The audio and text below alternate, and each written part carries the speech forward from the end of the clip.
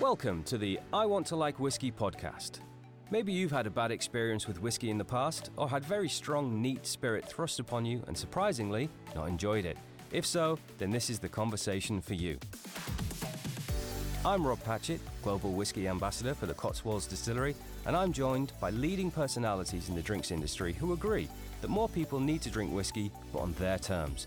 We discuss whiskey cocktails, experiences, great people to follow in the industry, and how you can find your way into whiskey.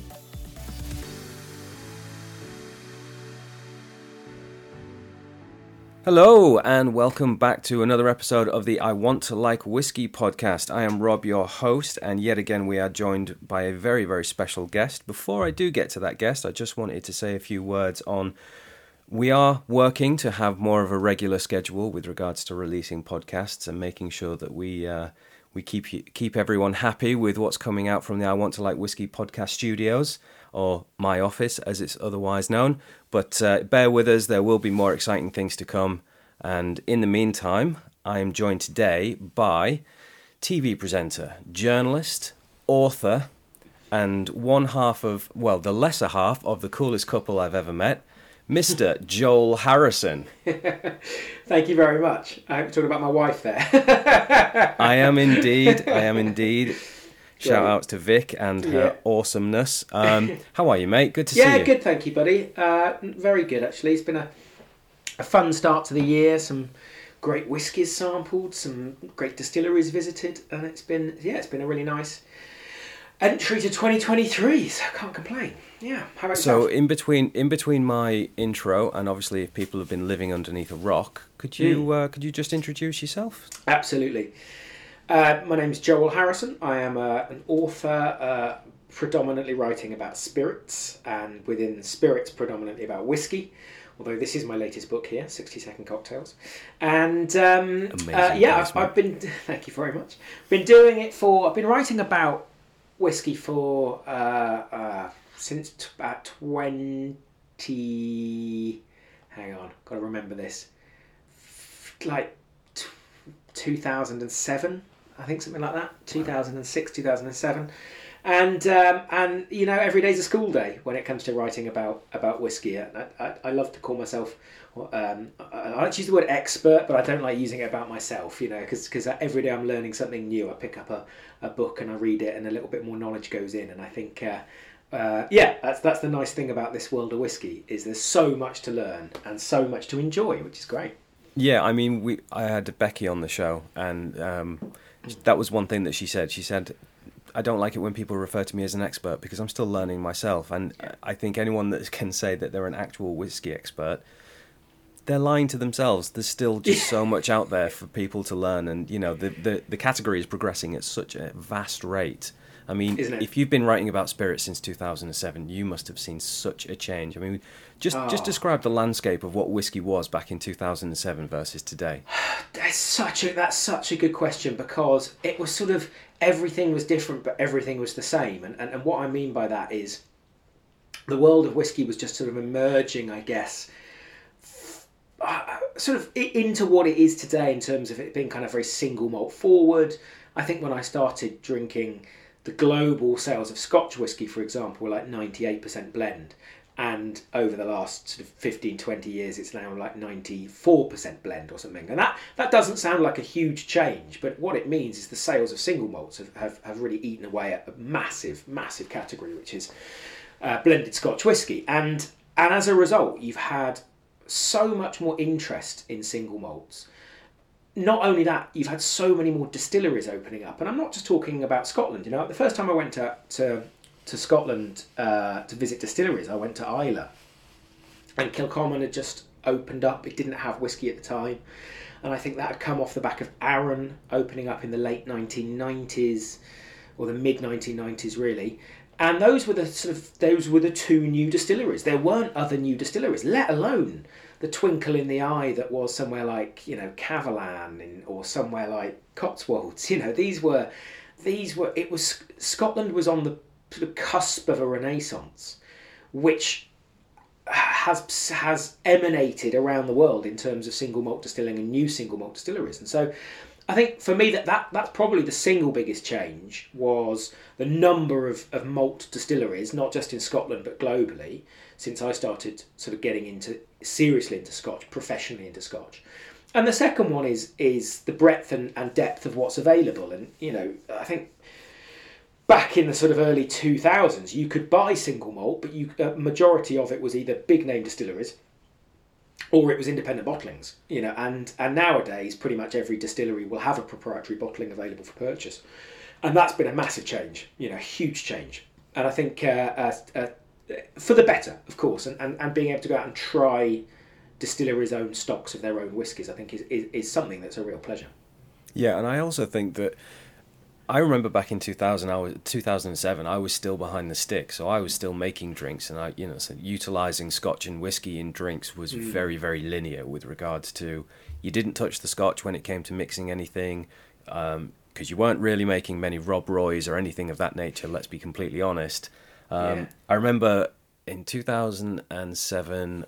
No, I hadn't quite opened a pub yet, so I was still abroad, which meant that, you had the likes of Ballantine's and other blends and Chivas and things like that were in circulation. You might have had somebody come in and order Chivas and water because they used to work out at sea with the Navy or something like that, but you just didn't see it being used in things. I was on Instagram 2 minutes ago, surprise, surprise, and, you see the likes of Kilcoman being used in Bloody Marys and smoky whiskey in Bloody Marys and things like that. And it's just the utilisation of whiskey in alternative drinks today versus 2007 is massive. It's absolutely massive.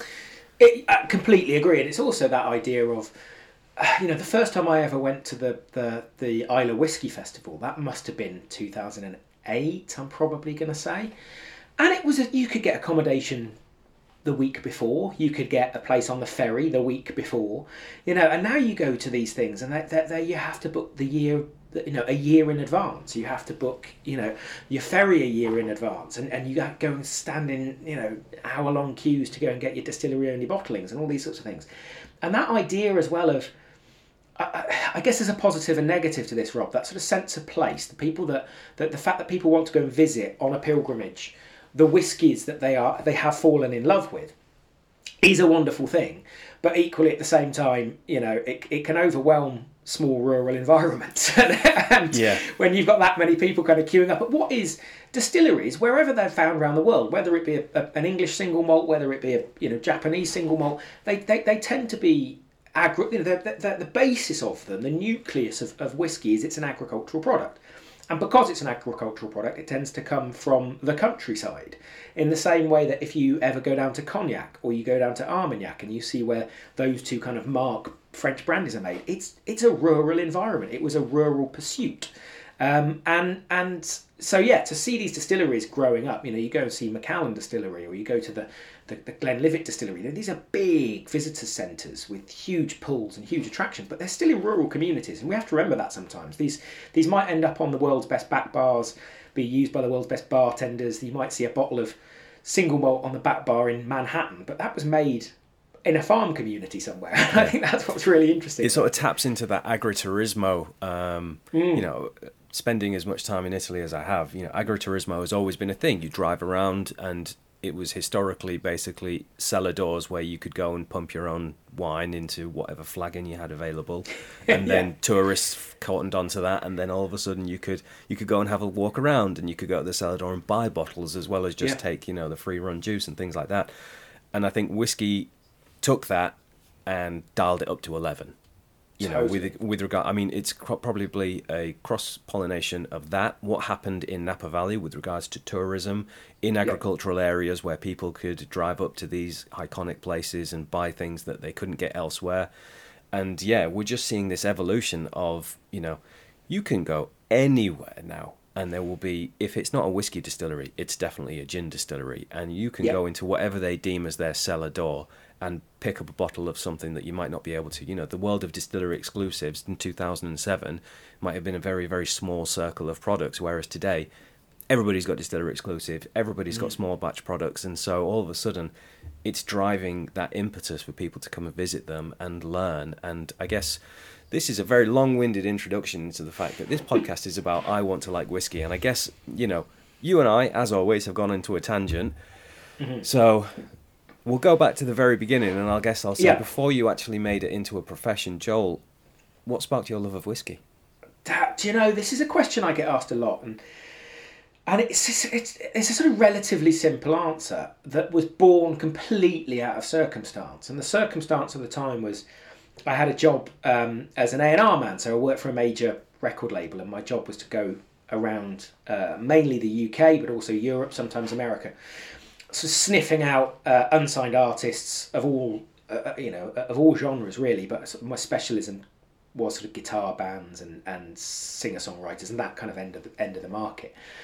And that meant a lot of late nights. It meant a lot of going out to see bands play, and it could be the Night and Day in the Northern Quarter in Manchester. It could be at the Bull and Gate in Kentish Town. You never knew where you were going to end up on a night out.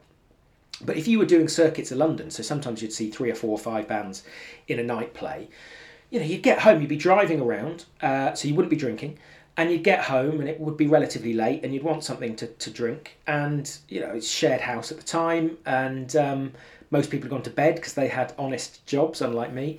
And I've always been a big real ale fan. I grew up in the Cotswolds, and a massive fan of some of the local ales, local to the Cotswolds distillery. But sometimes a bottle of real ale at night isn't what you want before you go to bed. No. You don't really want to open a bottle of wine because there's no one to drink it with.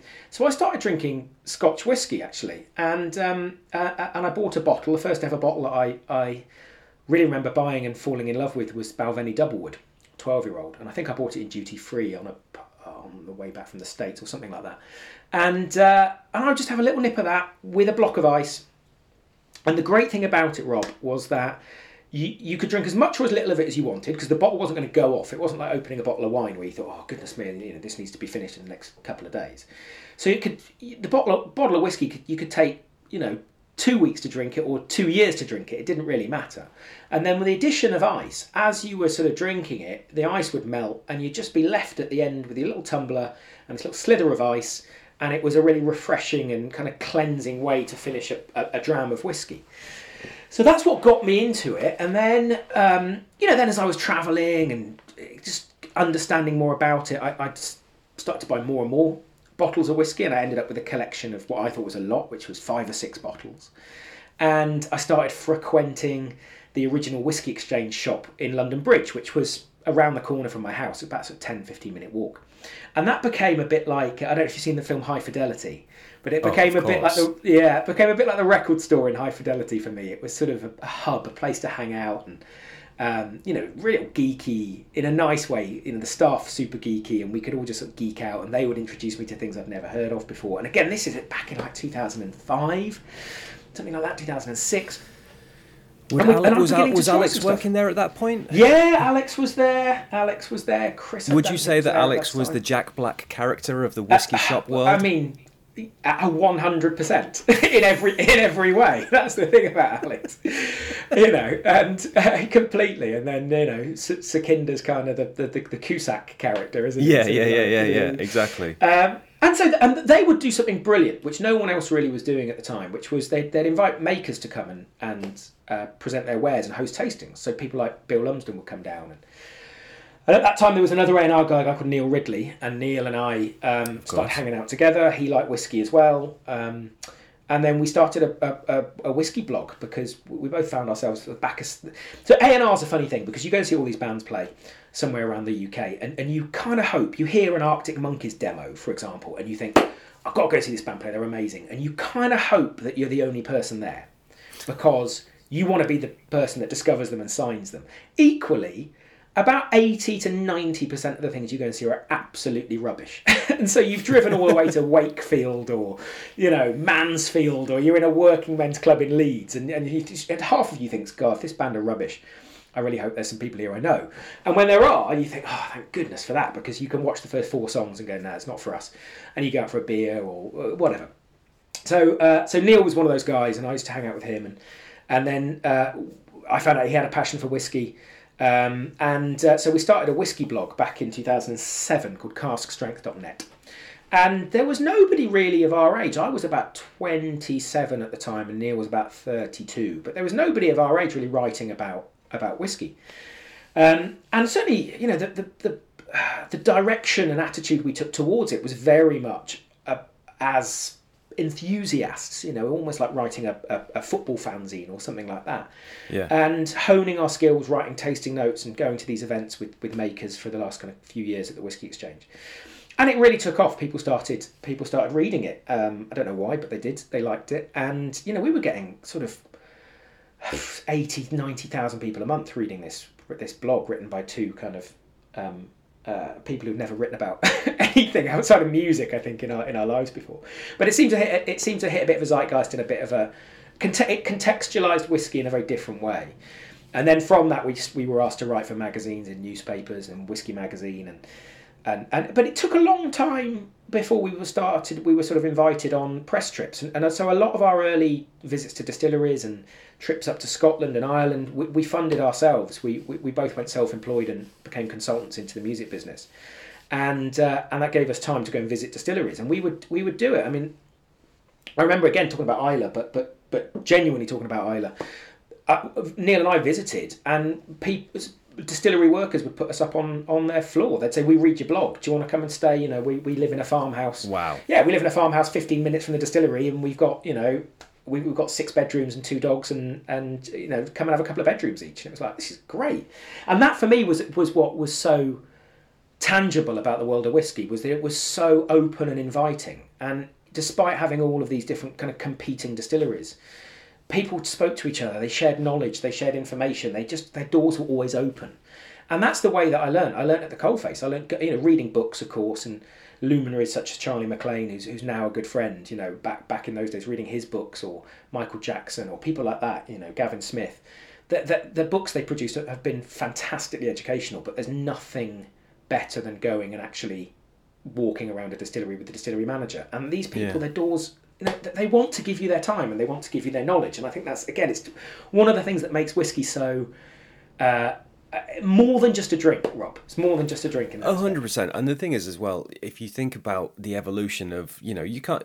It's more difficult today to rock up to Islay and actually get that capability of someone going, "Oh, put you up and come and have a walk around." There is so much more of a global focus on, regimented staff, writer trips and things like that. Whereas with all evolutions, there is now a new wave of new distilleries that are begging people to come and visit them and learn about what they're doing. They're not on Islay anymore. On our doorstep, of course, there are English whiskey distilleries, and there are 40 of them, and every single one of them is asking for people to come and learn a little bit more and contextualize what they're doing so people can understand. So it's not like if you listen to you tell these stories of what was happening in Islay back in 2007, you go, "Man, I'm never going to get to experience that." It's just, no, there is now a new wave of distilleries that want that attention and want that interest, and those people that genuinely are invested in what people are doing.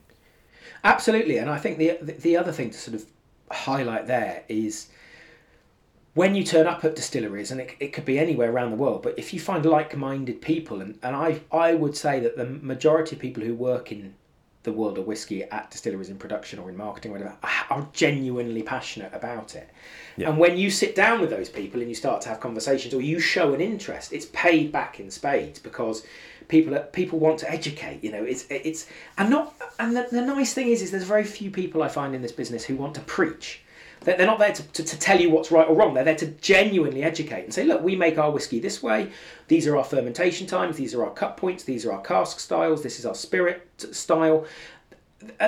That's not necessarily the only way or the right way to do it. That's why there's a distillery down the road that does it differently, or a distillery up the road that does it differently. And try them all. It's a very broad church, and one that is, it doesn't matter what denomination you come at it from. People are just happy that you're in the church, Exactly. So I will now name you the, with regards to how you got into whiskey. Unfortunately, Millie Milliken, you are now demoted to number 2, because touring around the UK looking at live bands and then having a dram when you get home is now officially the coolest way in which anyone has got into whiskey on this podcast. So congratulations on that, Joel. Commiserations, Thank Millie. you very much. Oh, sorry, Millie. I guess within what we do here on this podcast is we try and give people a little bit more of an impetus to just take that first step. And what I always say is, and I've said this on the last few podcasts, and I'll say it until I'm blue in the face, if gin had to be drank the way that whiskey is traditionally seen as being drank, which is neat, no one would drink no one would drink it. So with whiskey, it very much is a case of, if you're taking those first steps, there's always a first step that everyone's taken, be it a JD and Coke, the traditional, the number one way in which people, I think, actually get into whiskey is usually they've had a JD and Coke. But I guess that leads into the question of, if you were going to advise someone on how to drink whiskey with regards to taking that first step, what style of whiskey drink would you advise people to take? Well, the first thing I would say is before you even discuss the style, I would just say forget everything that people want to tell you in that respect, because there is, despite everything I've just said about how open this business is, and I think that's from a production marketing standpoint, there's an element of whiskey aficionados who love the fact that it's complex and it's difficult it's difficult to drink and it's a bit of a challenge, and it's just like, that's absolute bullshit. It's not. It shouldn't be. And I think when you, like anything in life, when you put barriers up around stuff, it makes the people who are in the middle feel very safe and protected and like they've got some sort of knowledge, ownership over other people, and it shouldn't be that way. It should be absolutely welcoming and absolutely accepting. And there is, like I say, the way I started drinking whiskey was in a tumbler with a block of ice, and thankfully no one was around to tell me that was wrong, because it isn't wrong. Have you ever had a moment? Have you ever had a moment like that? Like, say, for instance, I don't know, you're in some obscure part of the world in an airport bar or something like that, and you just want a whiskey on ice or something of that nature. Have you ever had anyone chime up and go, "You don't want to be doing that to that whiskey," or something like that? Absolutely, and actually sometimes, hosting tastings, which I do a lot of, you nearly always get somebody in there who sort of knows better, and the best way to deal with those people is have little breaks and go and listen to them and just gently nod in their direction, and maybe then stand up and put them right in a polite way. But whiskey, if you buy a bottle of whiskey, you can drink it however the hell you want to drink it. It's your bottle of whiskey, right? 100%. Don't let anybody, that old adage, what goes best with a whiskey is more whiskey. It's like, well, yeah, but also I tell you what goes well with it: bitters and sugar. That goes really well with whiskey, and soda water goes really well with whiskey. So ginger ale, and it depends. Ginger ale. And this is the thing, Rob. I think, I really like making whiskey cocktails at home, and actually, again, it's a bit like, this was things that chefs say: the better your ingredients, the better your dish is going to be. Yeah. And I wouldn't necessarily always say, oh, do you know what? If you're going to make a highball, use a 38-year-old Scotch single malt, because it might not be appropriate for that. But I'll tell you what is really good: a Johnny Walker Black Label highball. It's a brilliant, brilliant drink, But also Johnny Walker Black Label in a glass on its own is a really good drink. In the same way that, a Tamdhu 18-year-old is absolutely wonderful on its own, but it's also great with a little dash of water because it just opens it up. Yeah. So I will say this as well, Joel. You are the only. Last time I saw you in person, we were at the IWSC Awards dinner, and. Correct. You were like, "Hey Rob, how's it going?" I was like, "Good." And you're like, "Should we go get a drink?" I was like, "Yeah, absolutely." And you went, "Great, we'll go have some champagne and 40-year-old Balvenie." And I was like, "That is a chaser / Boilermaker I can get behind." It's absolutely fine. But that's the thing for me, is it's highball is a really good way to get into drinking whiskey, but it's also quite a savoury, quite a dry drink, and whiskey on its own tends to be very powerful, right? We're dealing with something that's 40% ABV minimum. So the first time that you pour whiskey into a glass, I've got a rather posh crystal cut nosing glass here, but it's just the one that happens to be sitting next to me. Don't let that put you off accessibility. When you go to nose a whiskey for the first time, you're going to get alcohol. That's the first thing you're going to get out of it. And I think just letting people know that, it's like you just mentioned with gin. If you put neat gin into a glass and gave it to somebody to nose and drink, they'd be overwhelmed by it. And that's the thing with whiskey is it's about finding a route in. Like, you don't give, like, the first time when you learn to drive, you don't learn to drive in a Ferrari, do you? You learn to drive in a Vauxhall, or I did, in a Vauxhall Corsa or something like that. 100%, exactly. It's about the on ramp or the up ramp into these things, and cask strength whiskey particularly is so difficult to drink. It really is. My job is to assess whiskies for a living, and I still find cask strength whiskies. And the older I get, the less I find cask strength whiskey appealing. Actually, I like more and more water in my whiskey as I get older, because I want to appreciate the flavours that are hidden in it underneath the alcohol. And it's, it's like, I'm a fan of rock music, and it's great to listen to rock music at 11, but it's also great to listen to rock music at 8 on the dial. He doesn't have to blow your ears off to be good, and sometimes you lose the subtlety. I've had this conversation before. It's like, whiskey is very much like music, and you don't always want to listen to Slayer at 7 a.m. in the morning. You might, if that's the way you want to wake up, but sometimes, what did I compare? I compared like really old aged Islay Scotch to like those 1979 Led Zeppelin songs where, like Moby Dick, where they'd all go off stage and just leave John Bonham on stage to go off and do his own thing, and there was layers and layers and layers to yeah, exactly. Yeah. And there's times and places for different styles of whiskey, and I guess cask strength whiskey recently, I've seen that the only time it really ever works for someone initially as their preferred dram is when they're at a whiskey festival and they might be on their 20th style of whiskey, and so their palate is completely exactly, it's completely acclimated and they're ready to taste cask strength. But I've done staff trainings at 10 a.m. giving people Founder's Choice by the Cotswolds, and they've gone, that has blown my head off, and I'm like, I'm not surprised. That is a complete assault on your senses. So I guess there is a time and a place for all of these things. So definitely, I think when coming at whiskey for the first time, or looking to grow your appreciation of whiskey, I would always advocate trying whiskey neat before you put it, as in sort of naked, if you like, before putting it in cocktails, because you need to know what the base ingredient, what the personality and qualities of that base ingredient are. But absolutely, water and ice. Doesn't bother me if you want to put both in. And then if you want to turn it into a highball, you want to turn it into an old-fashioned, you want to turn it into a sour, or you want to drink it neat, is entirely up to you. But you've got to assess the product first. And Rob, you'll have seen it happen. I'm sure it happens at the Cotswolds. When whiskey makers are looking at their products, they don't look at them at cask strength. They look at them cut down to sometimes 20, 25, 30% ABV. Water, because that's what it's all about. It's about the assessment of the quality underneath the alcohol, as well as the quality of the alcohol. So that would be my big tip, is just get yourself a good glass, get yourself a nosing glass, and learn to add water and or ice, and then just get into the layers and the complexity of it, and then you can do whatever you want with it, really. Exactly. If you've got a 40% whiskey, just think of that liquid in your glass as the number 40, and if you add the same amount of liquid in there, it's now all of a sudden the number 20, so all of a sudden you're just taking it down and making it more accessible, because neat alcohol, by and large, it can be really harsh. So do you know, I got sent some samples the other day that I had to cut down. They were at about they were at 60, late 50s, early 60s % ABV, and I had to cut them down to around about 40% ABV. And there is a relatively simple mathematical equation to be able to do that if you're trying to do it from a scientific point of view. But it's amazing the amount of water you actually have to add. Huge amount of water that you have to add even to get something from 60% to 40%. And you're quite shocked when people are like using pipettes, you're like, that's. I mean, that might do a little bit, but it's not actually proofing it down any. Yeah, you more want a teaspoon or something like that. 100%. I tend to quite often use.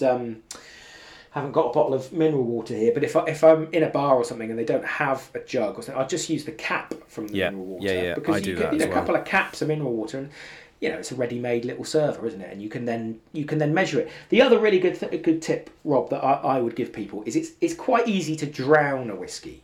Yes. With too much water. And if you've bought it at a bar, you don't want to do that. So a good thing to do is have a glass of water by your side, take a sip of the whiskey, take a sip of water, mix it around in your mouth, and then you'll get an idea of, wow, how much water is too much water here. And if you take a sort of sip of the same amount of whiskey as water, you think, oh, that's actually too much. I'll dial back the amount of water. But that's another good way to that's a good tip. Mix it in the mouth, if you want to call it that. Because then it saves you from, if you spent £8, £9, £10 on a dram of something behind the bar, and you don't want to drown it and end up with something that just tastes like peaty water or oaky water. So 2007, drinking Balvenie Double Wood over a slither of ice at 3 a.m. after getting in from an A&R run around. Have you progressed that kick back? I just want to drink something that is really, really easy to drink. I still want whiskey in it, but it might not be a neat dram or a watered down dram. So I guess historically, I've called it a guilty pleasure serve, but I just don't believe in guilt really. So I guess it's just something that is a bit more indulgent or a bit more unorthodox. Have you got a drink, a whiskey drink that you like that might not be might be a bit against the grain? I guess I'm saying. Do you know the one that I have arguments with some bartenders about because it's a divisive drink is the Blood and Sand, and you've got to have controversial. It's not a cocktail that is easy to make because you got to have orange juice, you got to have whiskey, you got to have cherry liqueur, so it's pretty complicated, and vermouth, but it's equal parts of all of those pretty much shaken up straight into a glass. I think it's delicious. I think it's delicious with peaty whiskey. I think it's delicious with maybe even a 50-50 mix of unpeated and peated whiskey just to give it that little bit of lift, a little bit of elevation. So that's one if I can be really bothered to make something to shake I like the addition down. of the peaty whiskey because sometimes orange juice can make things a little bit flabby. And so Yes. peaty whiskey kind of spikes its way through and elevates it a little bit more. That's a really good tip. And if you're really getting geeky about it, because we're in the season now, blood orange juice actually works best in it. So freshly squeezed blood orange juice I find works really good. And then Great the vermouth should be a relatively boldish vermouth, like a Antica formula. Antica, big one. Just because it plays it, but we're getting geeky now, right? And I think you can make that drink in a number of ways. But I think if you're using something like Antica formula, if you're using freshly squeezed orange juice, if you're using a good rich cherry liqueur. Then you're into something really quite special because it's almost like a Black Forest Gatto in a glass to some degree because you've got that kind of cherry and that smoky peaty note which almost mimics dark chocolate in a funny way. So that's a real guilty pleasure of mine, and I've had a couple of bartenders I know love it and a couple of bartenders I know hate it. So it does split the room with those nerdy bartenders, doesn't it? It does. I've been drinking actually recently. I love an old fashioned, but I can find an old fashioned sometimes. I was in Kentucky last year and I drank a lot of old fashioned, so I was a bit of old fashioned out. But I'm loving a Manhattan at the moment. Really? With the right whiskey, yeah, love a Manhattan. It's great. What's your? I'm always intrigued about Manhattans because they're very, very personal drinks. Yeah, and it's down to the spec of the individual. Yeah, I can't hear people that just go, "This is the only spec for a Manhattan that's good," and it's like, no. And again, I like the addition of the syrup from a jar of cherries. Yes, I think as it is in an old fashioned, it just works really well. Just when you're making it, just a tiny little drizzle from a teaspoon of a jar of good maraschino cherries. And I think it's worth noting as well. And giving that. Our very, very dear friend, Mr. Hamish Denny. If anyone ever wants to get into a whiskey by order of really great cocktails, be sure to Google homegrown cocktails out of Windsor. Cocktails, Hamish Denny, Joel and I are both endorsing him on this podcast that if you can, give him a shout and get some of his bottled cocktails because they are absolutely sensational. His Fig Old Fashioned is still one of my absolute favourites. Yeah, and that's so. I'm a massive Manhattan fan. It's an easy. I find it a relatively easy drink to make in terms of like getting your ratios. Depends on the whiskey you're using, and it depends on the red vermouth that you're using. But it's relatively easy to just get that balance right, and it's a quicker drink to make than an old fashioned. The old fashioned historically should take a long time to sort of stir down. But talking of homegrown cocktails and their Fig Old Fashioned, I love an old fashioned, and I love the idea of being able to play with an old fashioned a little bit. And I've got quite a decent selection of bitters at home. So I think it's the Fee Brothers Black Walnut Bitters. I think it's they're Fee good. Brothers. They are good. Or is yes. it Bittermans? I can't remember. I think it's Fee Brothers Black Walnut Bitters. Just fantastic. And for those of you sort of tuning in that don't really know what bitters are, I guess they're. I mean, I always describe them as like the kind of the jewellery of the cocktail world. You know, that's like your rings or your earrings or whatever. They just add that little bit of zing, your necklace or your watch. They just I always say it's the I always say it's the salt and pepper. It's the proper seasoning. There you go. It's the seasoning. It's the uplift. Yeah, absolutely. And so so making an old fashioned in the traditional way, sugar cube, bitters, stir it down, bit of water, keep stirring, bit of water, keep stirring, or bit of ice, keep stirring, bit of ice, keep stirring, bit of ice, keep stirring. Add the whiskey, keep stirring, and just build it up very, very slowly. Is a great way to make a drink. I think it was good friends with Nate Brown, aren't you? I think. I know Nate. Yeah. So Nate, who runs some bars, a guy called Nate Brown who runs some bars in London, used to have a bar called Merchant House in the city. And when you ordered an old fashioned, it's brilliant. The first thing he'd do when you ordered an old fashioned was hand you a bottle of beer, because he was like, right, this is going to take 8, 9, 10 minutes to make, so you might as well have a cold beer whilst you wait for it. And that idea of sort of stirring it down. Now I do have a trick, and I'm just wondering if I've got some here. Yes. Maple syrup. Maple syrup in an old-fashioned. Absolutely incredible, because the texture... So, non-smoky whiskey, the texture and richness of a non-smoky single malt, or even a bourbon, used traditionally a bourbon, in an old-fashioned, but add in for your sweetness. So maple syrup, it requires less dilution, and that unctuous, earthy sweetness that you get, which is really, really unique and atypical to maple syrup, works so well with whiskey and any bitters, really. So that's a nice one that I like to make at home. That is a great tip. So it hasn't been released yet, so I can tell you this story directly, because I was told it to Becky. I was at Whiskey Live the other week talking to a friend of mine. I won't name her name.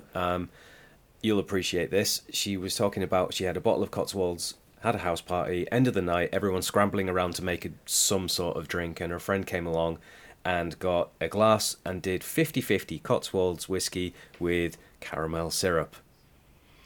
And that kind of tipped me with regards to, you can drink whiskey any way you want, but I think with regards to that might be a touch too far. But I am going to make it, I am going to drink it, and I am going to post it online just to sort of go, there are easier ways to get into whiskey than dousing it with 50-50 sugar syrup. Yeah, that's quite heavy. That is quite extreme. But going back to what you were saying, maple syrup for old fashions, amazing. I mean, basically, there are people like yourself, me, we don't mind making a sugar syrup at home, but there are people that just can't be bothered. And so if you've got lighter, brighter styles of whiskey, not always bourbons, agave syrup I found is actually pretty good as well.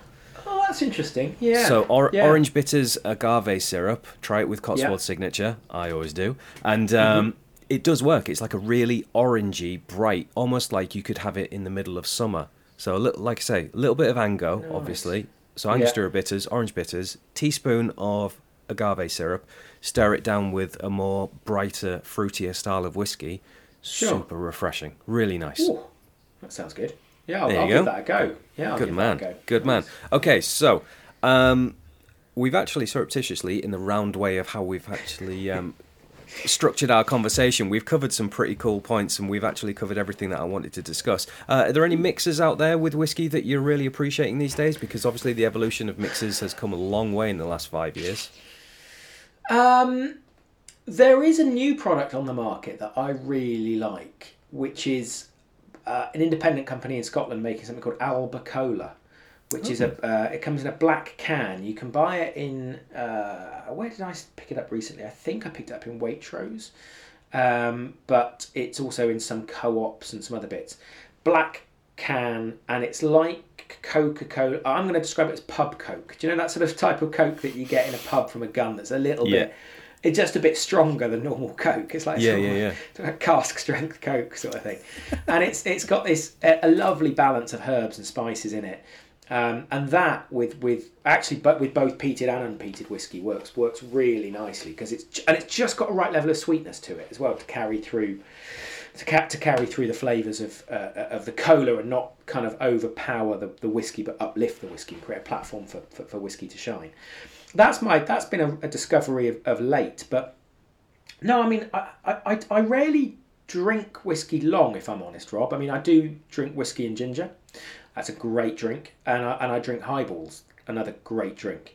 But aside from that, my whiskey drinks don't tend to be that long in terms of their serve. I guess with you as well, Joel, you have, I mean, I've only heard through stories, but you do have access to some very, very fine drams on your journey every day. So, sometimes I guess having a mixer is more of a garden occasion with friends, as opposed to, it's your job to not mix whiskey, I guess.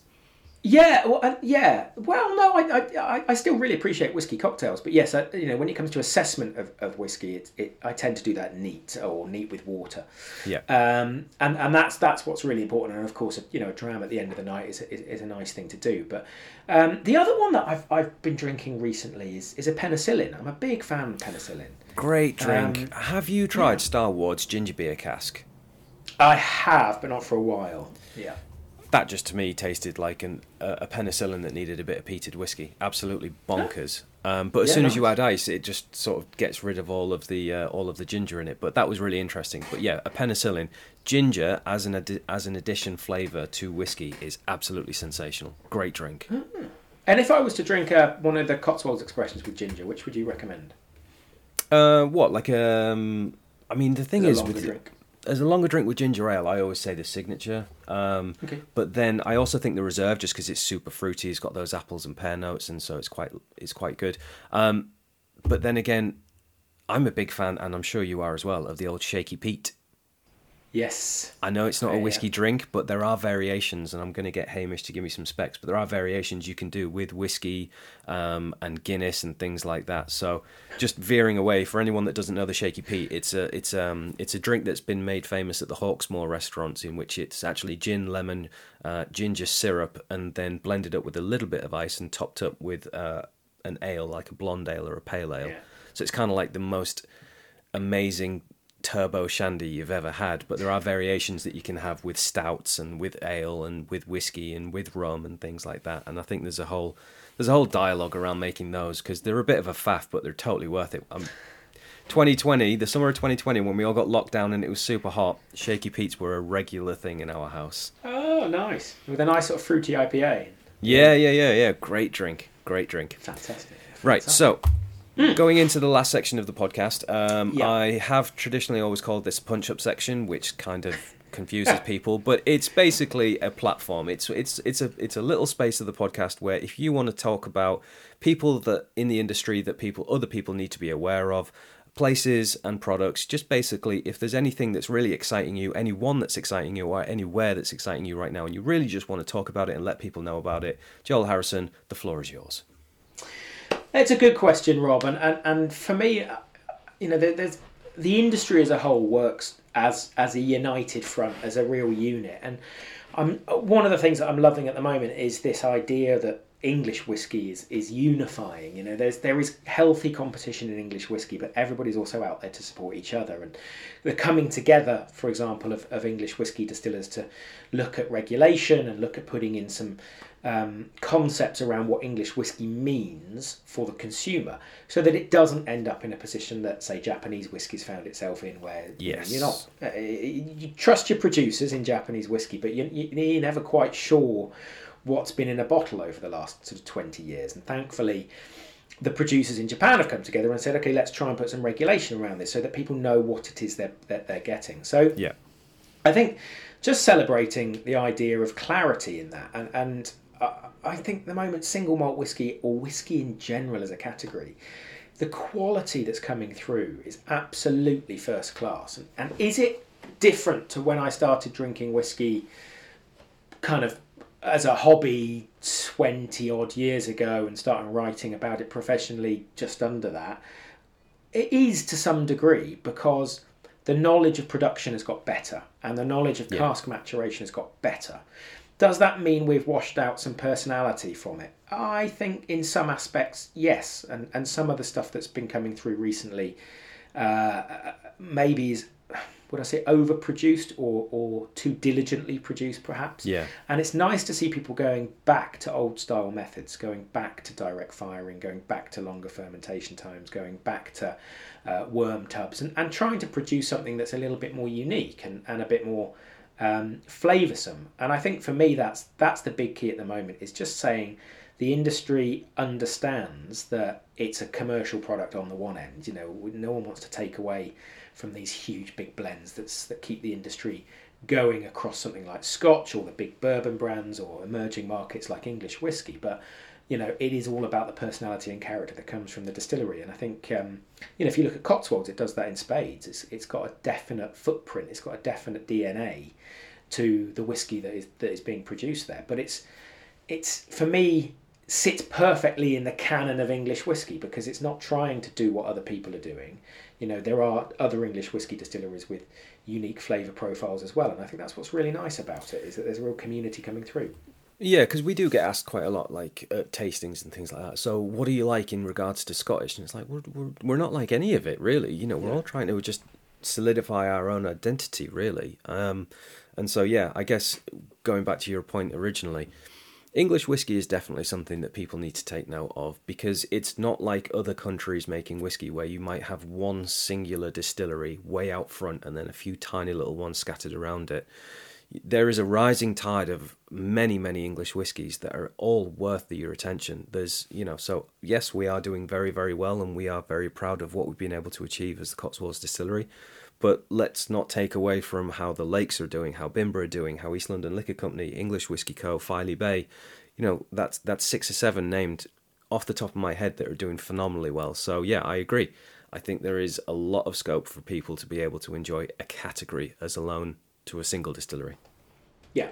And I one of the things that pleases me at the moment is the way that bartenders and retailers are really understanding that. And I think if there is a link between producers and consumers, it's the sort of triumvirate of retailers, writers and bartenders. And I think you have to, retailers aren't going to stock stuff that doesn't sell. Yeah. Bartenders aren't going to put something in a glass that nobody's going to like, and writers, journalists, we're not going to write about things that aren't interesting or help to amplify things that aren't of good quality. And when you look around and you visit a decent whiskey bar or a decent bar these days, there is a selection of world whiskey there, and a selection of whiskey that celebrates the diversity of whiskey, and that could be, it could be the rise of bourbon, it could, or the better interest that's in bourbon these days. It could be English whiskey, it could be the growth of Irish whiskey, it could be these incredible new kind of Scottish single malts that are coming through, or even blends. And they're there for a reason. They're there because the person who's presenting them, be that the retailer or be that the bartender or be it the writer who's writing about them, trusts the quality of them and wants to amplify the quality of them. And for me, that just shows what rude health the whiskey industry is in terms of its selection. I don't think has ever been greater. I don't think the quality has ever been greater. I don't think the opportunity to try interesting flavours has ever been greater. I don't think the innovation in terms of cask maturation, distillation, fermentation, blending has ever been more interesting than it is now. And to some degree that can be quite overwhelming. To another, it just provides opportunity. And it's, somebody said to me once, how do you get a job like yours? And the answer is, well, it's practice. I'm only able to do what I do through practice and repetition. And it's like, how do you get to Carnegie Hall? Well, it's practice. And I think get out and try stuff, and obviously responsible drinking. Of course. But people want to edge. I'll go back to my point right at the start, Rob. I wouldn't be here if it wasn't for the generosity of other people, both with liquid and with knowledge.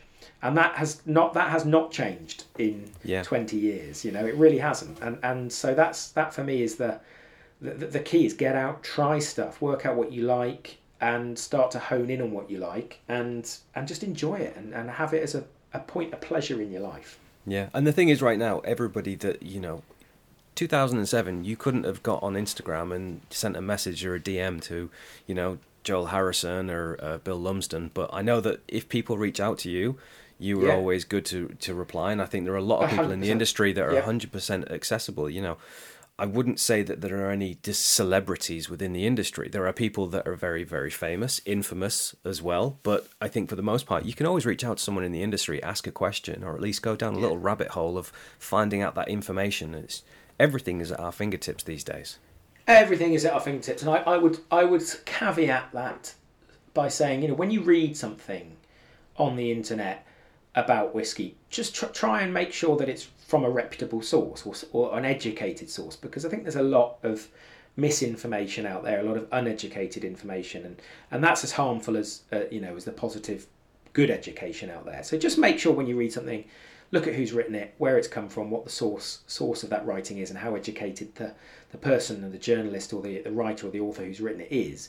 And then if you want any questions, follow up with them, because like you say, Rob, you can get hold of people these days if you want clarity on something, or people, like I say, people are so generous with their knowledge in this industry. It's insane. Okay, so I'm going to go back to my questioning. So with regards to the punch-up section, things that people need to be aware of, we talked about English whiskey. Yeah. Is there a person that you think that more people need to be aware of within the industry that might be, I guess, a little modest with their time, or not their time, but people need to give them more attention just because they're so good at what they do? If I'm being really honest, I think the industry's biggest celebrities, or the things that need more attention, are the products themselves. And I would say it's all about looking slightly beyond the obvious. So when you're looking to find a new whiskey or a new blend, go and have a look at those products that are maybe on your second tier list, let's say, because there's been some amazing whiskies coming out of Scotland and England and Ireland that are not the obvious ones that you might look at. And English whiskey itself isn't necessarily an obvious one. It's a different style and different opportunity to try something new and unusual. But I would always try and put the product first rather than people first. And I think just look beyond and go to some of the more unusual retailers, like the Whiskey Exchange or Jerry's in Soho, and ask them and talk to them. And for me, those are the real unsung heroes, are the people at the coalface who are selling whiskey to people and advising people on what to buy. Because I think that's really, really, really hard. Because £30, £60, £150, £1,000 on a bottle of whiskey, they're all lots of money to people at various points in their spending career on whiskey. And you don't want to sell somebody something they don't like. And I think they're kind of the people at the forefront, aren't they? They're the people that you have to trust the most, because they're the ones you're giving your money to, and will eventually open that bottle and know whether they made the right or the wrong decision. Correct. So we're gonna highlight anyone that works in a whiskey shop, because anyone that works in a whiskey shop. Yep. Yeah, absolutely. Because you're trusting them with your money, and they're almost like a GP. It's like a GP surgery. They have to make a decision about what your needs based on a relatively short period of time. But also, they genuinely want you to come back and spend more money in their shop, not because they're greedy, but because they have a passion for what they're selling. And I think for me, that is hugely important, and it's a vital role, because you get that wrong and you've lost a customer for life. You get it right and you've gained a customer for life. And it is a tough job as well. So really tough job, really tough job. So I would highlight those, anyone at any good independent whiskey retailer. And the other thing is there to go and explore your local whiskey retailer, because most towns, certainly cities now, will have either a good independent whiskey retailer, or they'll have a branch of a whiskey shop or some such. Go in and speak to the people who run it, because they are stocking things that are genuinely good, and they want to sell you something that's genuinely good. And if you're curious, they'll have a bottle open and they might ask you to try it. Or if they're doing a tasting, going back to what Joel said about the Whiskey Exchange in the early days, having makers come to the shop to do a tasting, that's more relevant today than it ever has been before, with shops getting in people from distilleries, and you can literally hear the story directly from them. So independent whiskey retailers are the champions that everyone needs to go out and find their local whiskey shop and give it a bit of time. Yeah, absolutely, and support them. And actually, do you know what? You might find that bottle, a lot of them will have really unique and unusual selections of whiskey that you won't find anywhere else. But you might see the odd thing on a shelf that's maybe a couple of quid cheaper on an online retailer or something. But take the risk on your local retailer, because it's good to support them, and it's good that they exist. And absolutely. They're doing a really vital job in the ecosystem of supporting the world of whiskey. And then, is there anywhere that you enjoy going to drink a whiskey every now and again? I mean, there's so many places. You're near London, so there's hundreds of thousands. Exactly. But is there anyone where you're kind of fond, where you go, yeah, you know what? Yes, there are a couple of places, and I really, really like the Soho Whiskey Club, which does come with a membership fee, but is worth every penny, because they host tastings on a regular basis that are free for members. It's a beautiful little space. George, the bar manager there, again, he's like one of these retailers. He really understands the needs of people who come in and ask him about. George is amazing. In fact, that is a really good reminder that I'm going to give George a shout to be on this podcast, because he's one of my favourite characters in the industry, and the way he controls a room as well, that is quite a sight whenever you get to witness that. So George at the Soho Whiskey Club is definitely worth a visit if you can. If someone can take you, that's great. If you want to buy a membership, do that. But great place. If you walk in, ask for George. If he's there, he'll let you sit down and have a dram, I'm sure. But with a sort of test for membership. But it's a sort of sampler for wondering if you want to be a member. But great selection, great people, really great location. They've got some outside space and a cigar terrace too, which always appeals to me. That is always good. But I would say, Rob, absolutely the best place I ever drink whiskey is in the place it's made. And again, going back to the start, talking about, the first place I ever visited in Scotland was Islay, and it just happened to be somewhere I wanted to go. I'd say I was, yes, a big Islay whiskey fan, but it wasn't like a huge pilgrimage for me at the time. But I remember standing on the end of Lagavulin Pier drinking a Lagavulin. I remember sitting in an armchair with the wind blowing, a hoolie outside, drinking one of actually my favourite single malts at the moment, Bowmore, which I think the quality of Bowmore is just off the scale at the moment. I remember the opening day of the Cotswolds distillery. I remember the commissioning day and sitting there, beautiful sunny day in the Cotswolds, drinking some new make and thinking, wow, this is going to be special. Wherever the whiskey is made, it's an incredible experience drinking that whiskey in the place that it comes from. That is a brilliant answer. Well done. Well done. All right, so we are going to wrap up now. But before we go, Joel Harrison, thank you so much for being on the podcast. Is there anything that you would like to promote, be it yourself, your work, your socials, anywhere where people can find you? Go for it. You can find me on Instagram at Joel Dram, JoelDram.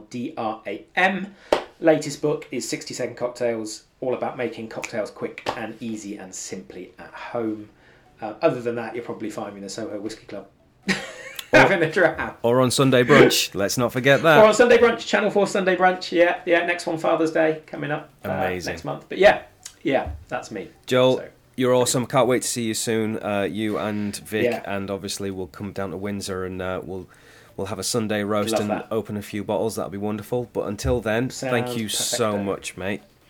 And thank you. Send my love to the Cotswolds. Of course, always. And thank you for listening to the I Want to Like Whiskey podcast. Until next time, enjoy a dram. This podcast is brought to you by Cotswolds Distillery, a grain-to-glass distillery based in the Cotswolds National Landscape, a designated area of outstanding natural beauty and the home of England's best-selling single malt whiskey. Our philosophy is simple. We make delicious spirits in a beautiful part of the world. The Cotswolds Distillery. Our spirit, your whiskey.